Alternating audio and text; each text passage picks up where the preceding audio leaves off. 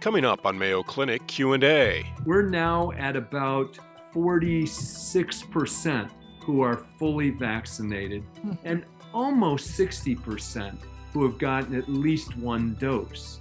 But as vaccination numbers continue to climb, there is a segment of the population where COVID cases are on the rise. Children. COVID is becoming a childhood disease, and at a time when these new variants have much higher viral burdens, and therefore people are likely to get sicker. Children have composed over 16,000 hospitalizations for COVID. About 300 have died. Welcome everyone to Mayo Clinic Q&A. I'm Dr. Helena Gazelka. We're recording this podcast on Monday, May the 24th, 2021. The World Health Organization estimates that somewhere between 6 and 8 million people worldwide have died from the COVID pandemic, a much higher number than officially reported by countries around the world. But there is some positive news closer to home, and we're going to share that today. The numbers of COVID-19 cases, hospitalizations, and deaths continue to decline in the U.S. Well, here to discuss with us again today and to answer some listener questions as well is Dr. Greg Poland, infectious disease expert from Mayo Clinic. Hi, Greg. Good morning, Helena. Happy Monday. Yeah, welcome to Monday. Tell me what's going on in the world of COVID.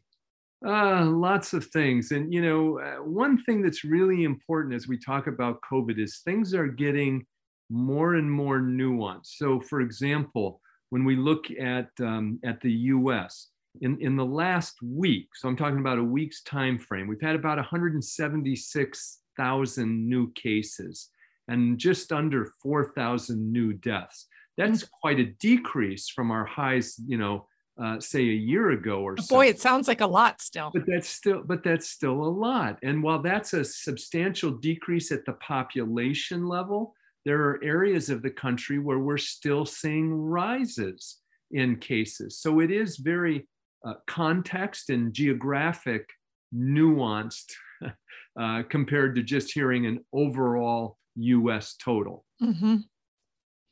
How are we doing with vaccination rates, Greg? That's a place that is both cause for celebration and concern. Again, this nuance. When we look at the number of vaccinees, and you have to be careful of the numbers here. If we look at vaccine eligibles, okay, so just people who are eligible to get a vaccine, we're now at about 46% who are fully vaccinated, and almost 60% who have gotten at least one dose. Now, if you translate that to numbers of, well, what about for the whole population? Right. Fully vaccinated is only 40%, and at least one dose is at about 50%. Wow, not what we'd like to be seeing. No, right. We'd still like to see it higher.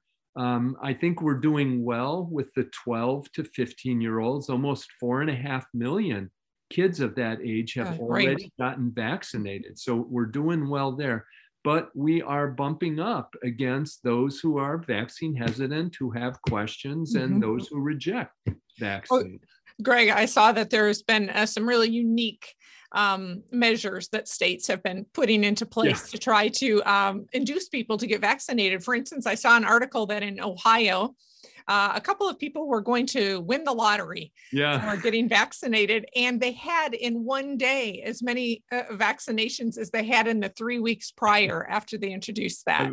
I'm laughing. I saw that too, $1 million lottery to get vaccinated. Well, that raises a lot of questions in my mind. At one level, I'm happy for anything that works, right?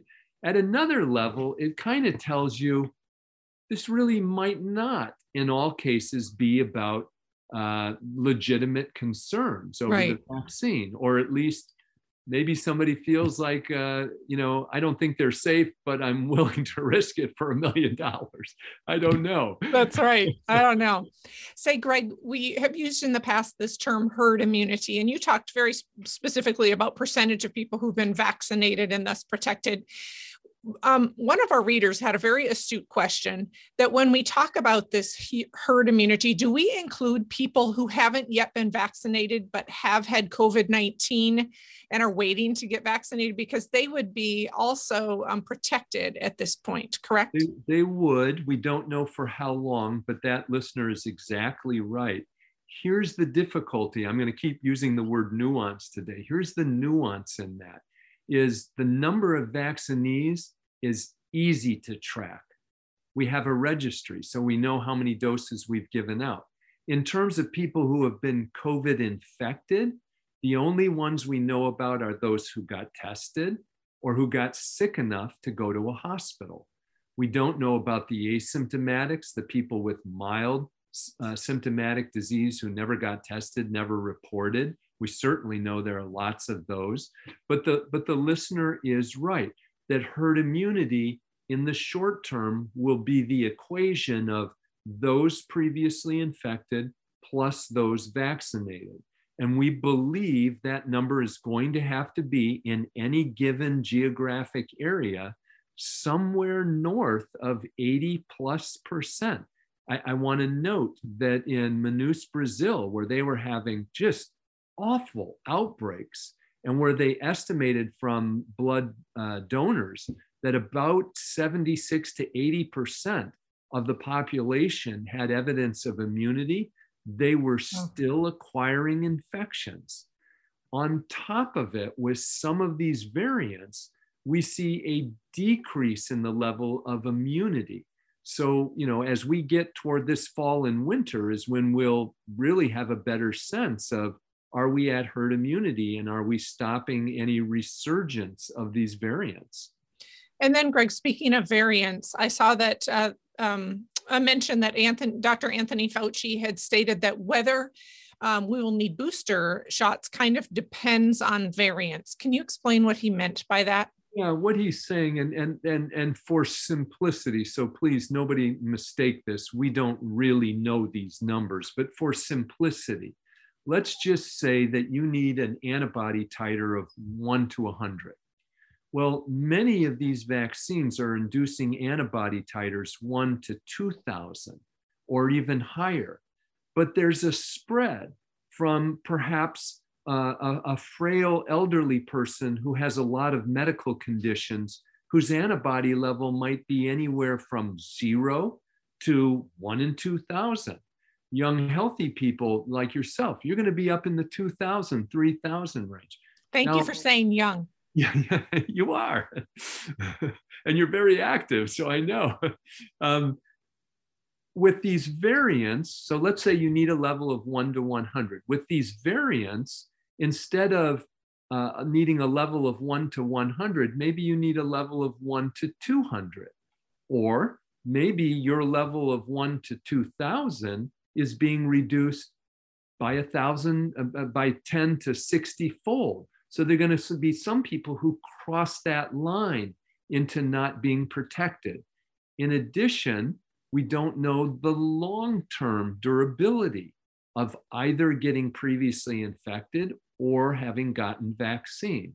So that's why I think he's being cautious, and appropriately so, in saying we don't know what level protects you yet. We're getting closer.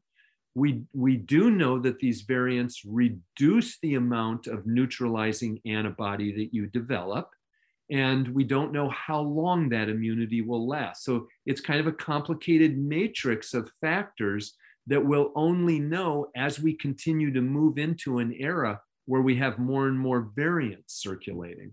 Okay. And then, Greg, tell me what we know about whether these vaccines can be mixed and matched at this point. Well, we don't have a lot of information. There has been one study done in the UK that looked at a first dose of a advectored vaccine, the AstraZeneca, and a second dose of mRNA vaccine. They found, not unexpectedly, excellent immunity after that, but at the price of a little more reactogenicity, more fever, more achiness, more pain and swelling, more not feeling well for a day or two, maybe sometimes 3. But I think the immunologic principle, can you boost with one kind of vaccine, prime with a different, the early answer is yes. Interesting.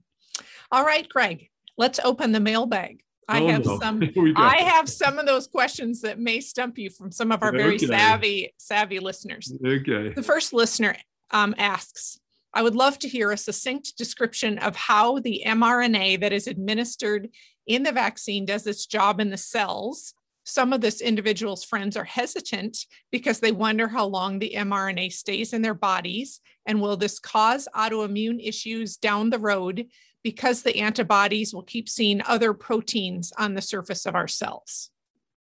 Because the antibodies will see other proteins. In other words, would those mRNA, I think is what they're asking, would this immunization cause their body to react to other proteins? Okay.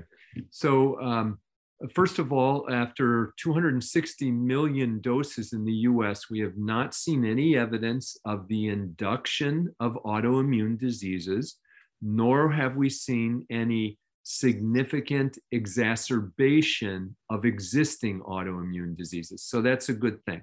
Mm-hmm. How do the mRNA vaccines work? The mRNA is actually just a short genetic blueprint, chemically synthesized, a short little genetic blueprint for one piece of the virus called the S protein. That's enclosed in a lipid particle called a nanoparticle. You inject it into the muscle takes up that lipid nanoparticle, the lipid nanoparticle dissolves, the mRNA then gets what's called translated into that S protein. That mRNA lasts in your muscle cell a few hours, that's all. And then that S protein gets displayed on the outside of your cells. Immune surveillance cells see that and react to it by producing B cell, that is antibody, and T cell, that is cellular immunity. So there's no long-lasting amount of that on your cells.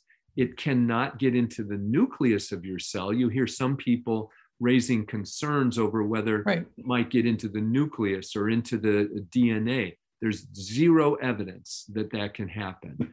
So it appears to be an overall very, I should say, extraordinary safe vaccine. And as we've seen, extraordinary efficacy. Excellent.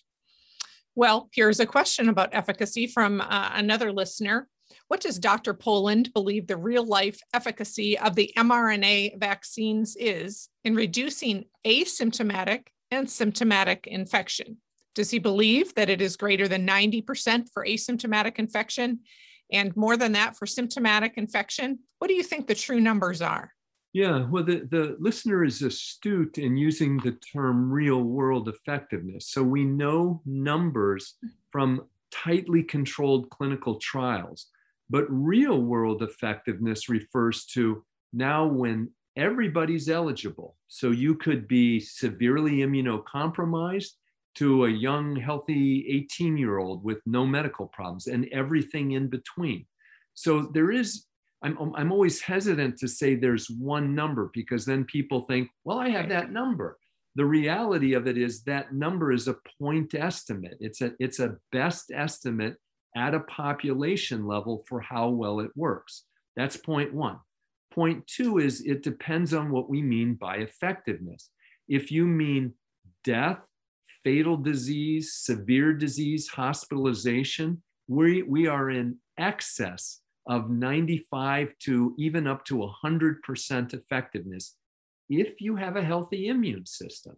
If you mean symptomatic disease, we're probably in the 95 to 97+%, depending on the health of your immune system. If you mean asymptomatic, we're yet a little bit lower. So you see it's very effective against death, severe disease, really very good against symptomatic disease, yet a notch lower against asymptomatic disease. Interesting. All right, next question. This listener thanks you for your weekly updates and has a question about vaccine selection. This individual is a senior citizen who had COVID in January, required hospitalization, has many medical comorbidities. They were told to wait 90 days before receiving the vaccine. after having COVID and have been concerned about the potential for side effects. Wonder if there is one particular vaccine or another that they should seek. Yeah, there's really no individual vaccine recommendation. First of all, if that listener is listening, I'm sorry to hear what they've been through. And I know the concern after being hospitalized with COVID. I'm sure that's pretty frightening. Mm-hmm. I would say that we wait a minimum of 90 days before immunizing. There are people who have gotten previously COVID infected and then get reinfected. What that reinfection rate will be, particularly in the type of patient that you described, in the setting of these new variants, we don't yet know. Logically higher than it was with the less severe variants that we had a year ago. So I would recommend immunization in a case like this.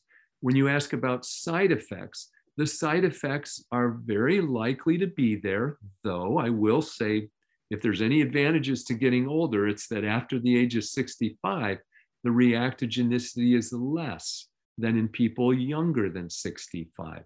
So what would be average? Average would be that you would get the first dose, likely have no issues other than a sore arm that lasts a day or two. But with the second dose, you'd get a more sore arm, probably a low-grade fever on average, not really feeling well for a day or two, all of which resolves on its own. Greg, I have a follow-up question to that. And that is that when we originally had started talking about individuals delaying having a vaccination after they had COVID, we were talking about the availability of vaccines as being one of the concerns for having those individuals who had some immunity now to hold off. Yeah. What is the reason now, if we have vaccine available, for having individuals who've had COVID wait to get vaccinated? Yeah, that recommendation really hasn't changed. Though, as you point out, it's not an issue of vaccine availability. Anybody who is age eligible can walk in to any of these existing clinics and get a vaccine. I do think that, and we see this with other vaccines, in general, we like to wait an interval of time so that you're not increasing the reactogenicity of the vaccine by having high pre-existing antibody levels. I would not be surprised that in the near future, we potentially lengthen out that 90 days. Nobody has data for that yet. And part of the reluctance is these new variants. We now have the so-called B1617 or quote India variant in the US. There are documented cases. What will be the effect of that in somebody, let's say, who is older, like our last listener, who's older, has a lot of medical conditions? Are they going to be more likely to get infected with a more severe variant like that, and therefore we don't dare change that interval? I don't know yet. In a young, healthy person, I don't have any problem with delaying it longer than 90 days. They're going to have high levels of antibody. They're not going to get reinfected in that, or highly unlikely to get reinfected in that 3 to 4 month time period. Okay. Our next two questions come from different listeners who have questions about getting children vaccinated. And so I'm going to combine them a little bit for you. This individual wants to know, how can I encourage my grown children to have grandkids ages 12 to 15 vaccinated? The adult children have had their vaccinations, but seem reluctant to make that decision for their children. And then the next listener says, how do we know that these vaccines are safe for children long-term? It's a big responsibility to make that decision for a younger person. And how would you advise? Well, first of all, I'm sympathetic with that. There's a lot not known. There are a lot of nuances here. There's a lot of misinformation and disinformation at the same time that we're collecting information as we go along. So when you get to the 12 to 15-year-olds, we don't have data on 260 million people. We have data on about 4.5 million. Now that's larger than we would have for any other vaccine. But I get that people feel these are very novel vaccines and they're concerned. So here's to me what you're weighing. A theoretical risk of the unknown, and I can't quantitate that by definition, and the known high risk of getting COVID. So what does that look like? Let's localize it to the US. What's happening with children in the US? Yeah. Well, the COVID virus has infected a known 4 million children. It's much more than that. But because with the previous variant, children tended to be asymptomatic, they didn't go in for testing. Right. With these new variants, that's a different story. COVID is becoming, because most of us adults have gotten vaccinated, COVID is becoming a childhood disease, and at a time when these new variants have much higher viral burdens, and therefore people are likely to get sicker. Children have composed over 16,000 hospitalizations for COVID. About 300 have died. Now, I know that 300 may not sound like a high number compared to what we've seen around the world with adults, but you know, the death of anybody, much less the death of a child, is heartbreaking. Mm-hmm. And just to put context on it, 300 deaths due to COVID in the US makes COVID in children one of the top 10 causes of death in children. So the way I would do the calculus, and this is, you know, got to be individualized, right, with parents, is to say, well, maybe there's a theoretical risk. We have not seen that in 260 million doses. There's no reason to think that whether you're 12 or 15 or 25 or 45 or 75, that those are going to be any different. And we know a definite risk of COVID and circulation of COVID. Now, what's going to make this a little harder, I think, Helena, is that very likely, just like last year, we're going to see, as we are, this dip in number of cases, hospitalizations, and deaths. And then as the fall and winter come, both because of the seasonality and because of kids going back to school, likely, I mean, a lot of colleges and universities will restart. A lot of businesses are planning on having workers come back to the office. All that combined is a risk for a resurgence of this disease at that time with who knows what variant. So I think parents have a little bit of time to think about this and consider it, but I personally would weigh that in favor of getting vaccinated before school or summer camps start. Greg, one of the articles that I had seen recently discussed that the CDC is now aware of some perhaps cases of rare heart issues related to COVID infections in youth. And my question would be, is it possible that as this becomes a disease of younger individuals, if we might see more of that, sort of as we did with the long haulers disease in adults? It's a really good question. And I don't want to pretend that we have the answers on that yet, but to give some background, what happened is that primarily in people under the age of 30 in Israel, they did detect, I think it was 62 or 65 cases of what's called myocarditis or pericarditis. Myocarditis just means inflammation of the heart muscle. Pericarditis means inflammation of, it kind of, if you'll pardon the analogy, it kind of looks like a piece of saran wrap like that lays over the heart. So they've seen inflammation of that. That is not uncommon. It happens in people of all ages due to other viruses. So COVID alone can cause this. And the estimates are at a much higher rate than anything that might occur from the vaccine. So what's happened in the US is CDC has not released numbers. They're saying, quote, a handful or two of cases out of 4.5 million vaccines that have been given. They have occurred predominantly in males, usually within 4 days after getting the vaccine. is usually mild and resolves on its own. Now, in Israel, I think what had people concerned is that of the 62 cases, 2 of them did die. So the question is, and this comes up with every side effect, are we seeing this rate of side effect any higher than we do in people who are not vaccinated, or any higher than we did 2 years ago before there was any COVID or COVID vaccine? And at this point, all CDC has said is that it does not appear that this is anything other than background rate. That remains to be seen, and data are being collected. So, Greg, it's an issue related to potentially it's being noted after the vaccine, not after infection with COVID-19. Both, but much higher rates after COVID infection. I see. Okay, I just wanted to be sure that I was clear about that, because I had maybe I didn't say it clear, but a definite elevated risk with COVID infection. What looks to be a background risk with COVID vaccination. Okay.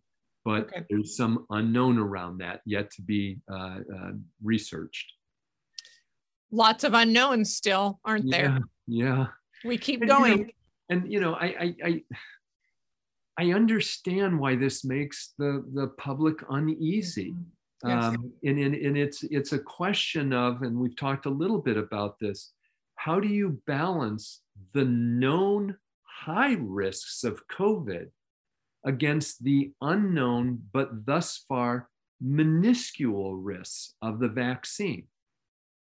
And that's a tough equation for some people. I understand that. And my plea would be, go to credible sources, talk to your doctor, go to CDC, Mayo Clinic, other large medical centers' websites, and you'll find credible information there.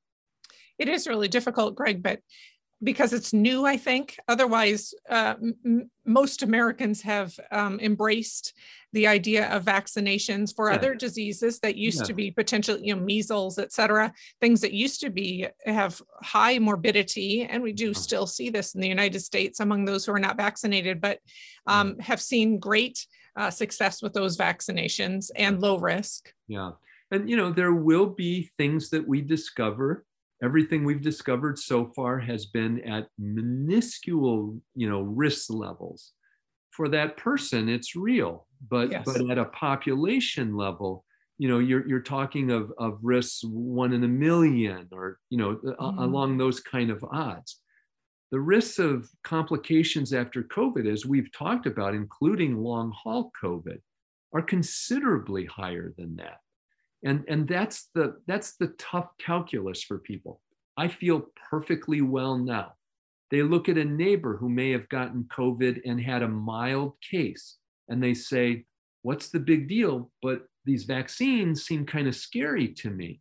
I have often said, and obviously we can't do it, but I've often said it's too bad that we can't give a more balanced look at what COVID is doing. Take movie cameras into the hospital. Again, we can't do that, but let people see what happens. Interviews with otherwise young, healthy people whose lives now are just immensely impacted with post-COVID symptoms. And then a few trailing small numbers of people who feel they've been left with issues or problems related to vaccines. But it's so unequal in numbers that I think that's the hard part for people. And as you said, the novelty of it. Right. Well, keep vaccinating, right? Yes. Thanks so much, Greg, for sharing today and for being here. My pleasure. Happy Monday. Thank you. Our thanks to Dr. Greg Poland from the Mayo Clinic for joining us today to talk about COVID-19, vaccinations, and answer listener questions. Thank you for your questions. I know that I learned something today, and I hope you did too. If you have other questions for us, please send them in. If you have ideas for topics that you'd like to hear about on Q&A, send those too. Or just Dr. Poland, right? We wish everyone a very wonderful day. Mayo Clinic Q&A is a production of the Mayo Clinic News Network and is available wherever you get and subscribe to your favorite podcasts. To see a list of all the Mayo Clinic podcasts, visit newsnetwork.mayoclinic.org. Then, click on Podcasts. Thanks for listening and be well. We hope you'll offer a review of this and other episodes when the option is available. Comments and questions can also be sent to Mayo Clinic News Network at mayo.edu.